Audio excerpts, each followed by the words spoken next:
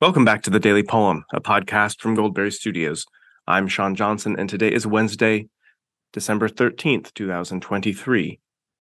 It is St. Lucy's Day, and until some calendar reforms at the end of the Middle Ages, today was the shortest day of the year, or the winter solstice.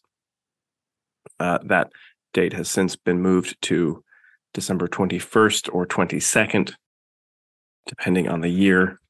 And I suspect the arbitrary whims of some scientists somewhere, but that's neither here nor there.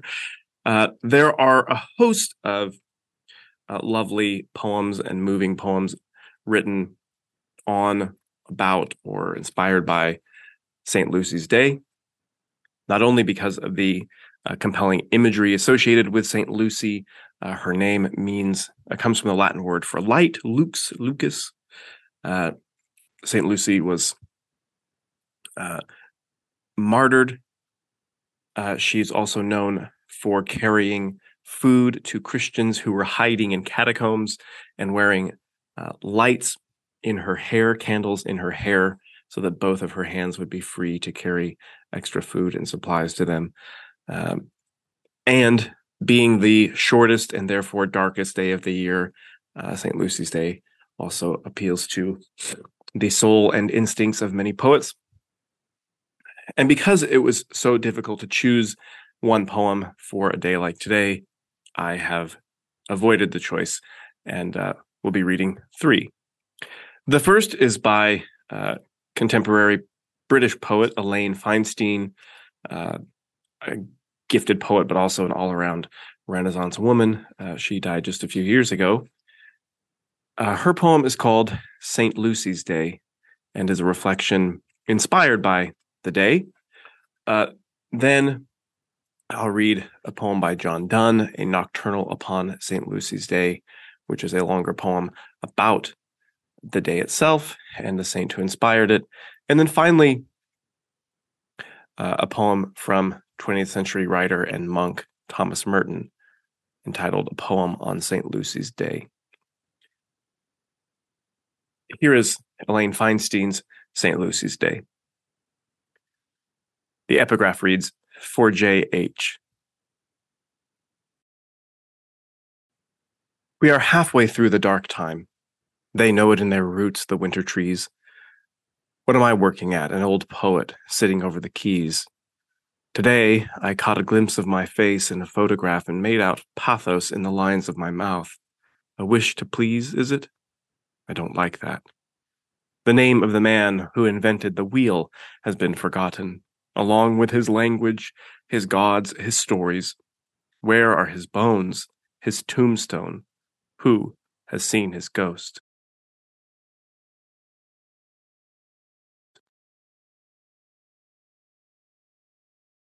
Here is A Nocturnal Upon St. Lucy's Day by John Donne. 'Tis the year's midnight, and it is the day's, Lucy's, who scarce 7 hours herself unmasks. The sun is spent, and now his flasks send forth light squibs, no constant rays. The world's whole sap is sunk. The general balm the hypodroptic earth hath drunk. Whither, as to the bed's feet, life is shrunk, dead and interred, yet all these seem to laugh, compared with me, who am their epitaph. Study me, then, you who shall lovers be at the next world, that is, the next spring. For I am every dead thing, in whom love wrought new alchemy, for his art did express a quintessence even from nothingness, from dull privations and lean emptiness. He ruined me, and I am re-begot of absence, darkness, death, things which are not.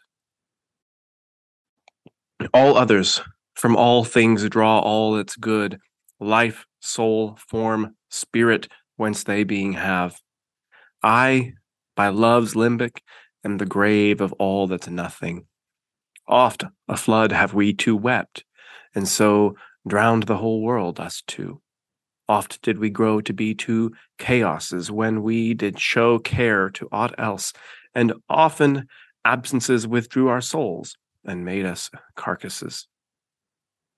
But I am by her death, which word wrongs her, of the first nothing the elixir grown. Were I a man, that I were one, I needs must know. I should prefer, if I were any beast, some ends, some means, yea, plants, yea, stones detest and love, all some properties invest. If I an ordinary nothing were, as shadow, a light, and a body must be here. But I am none, nor will my sun renew. You lovers, for whose sake the lesser sun at this time to the goat is run, to fetch new lust and give it you, enjoy your summer all, since she enjoys her long night's festival. Let me prepare towards her, and let me call this hour her vigil, and her eve, since this both the years and the day's deep midnight is.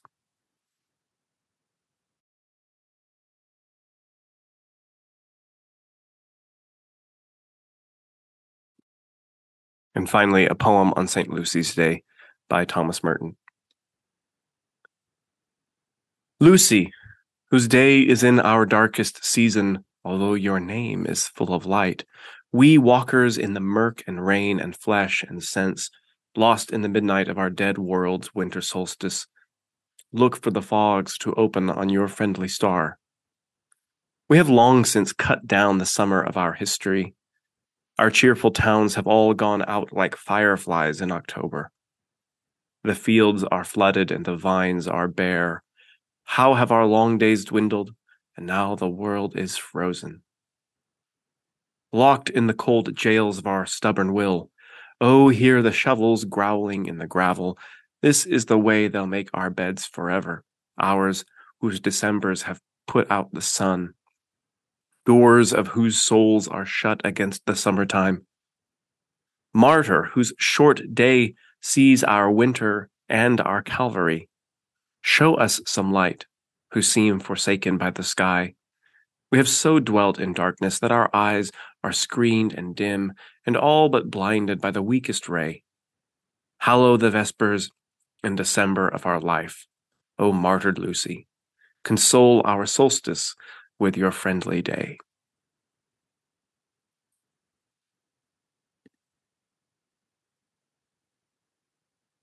This has been the Daily Poem. Thank you so much for listening. We'll be back tomorrow with more poems for you. To listen to past episodes or to support the show, please visit dailypoempod.substack.com. You can also find your way over to closereads.substack.com to find out what we're doing on Goldberry Studios' flagship podcast. This time of year, we're about to release a best of reading list episode. We're also wrapping up our read through of Things Fall Apart and looking forward to the 2024 reading list. On behalf of our whole team at Goldberry Studios, I'm Sean Johnson. I wish you a little light in this dark and short day of the year. And as always, happy reading.